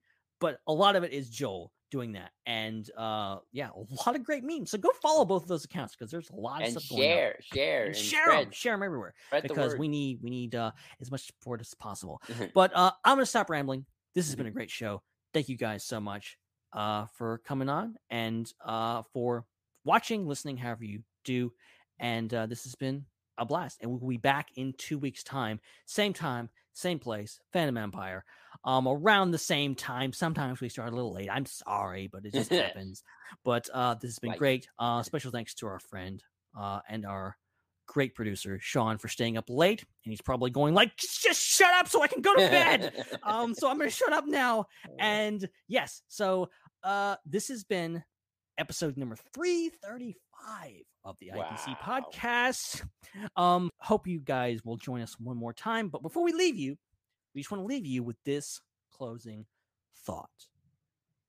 Revenge is a confession of pain. We hope you will not take revenge. But have a little compassion, guys. There's not enough of that in the world today. But see, I botched it. Good night, everybody. It's been great. Thanks, guys. You guys are the best. See you later. Bye-bye, folks.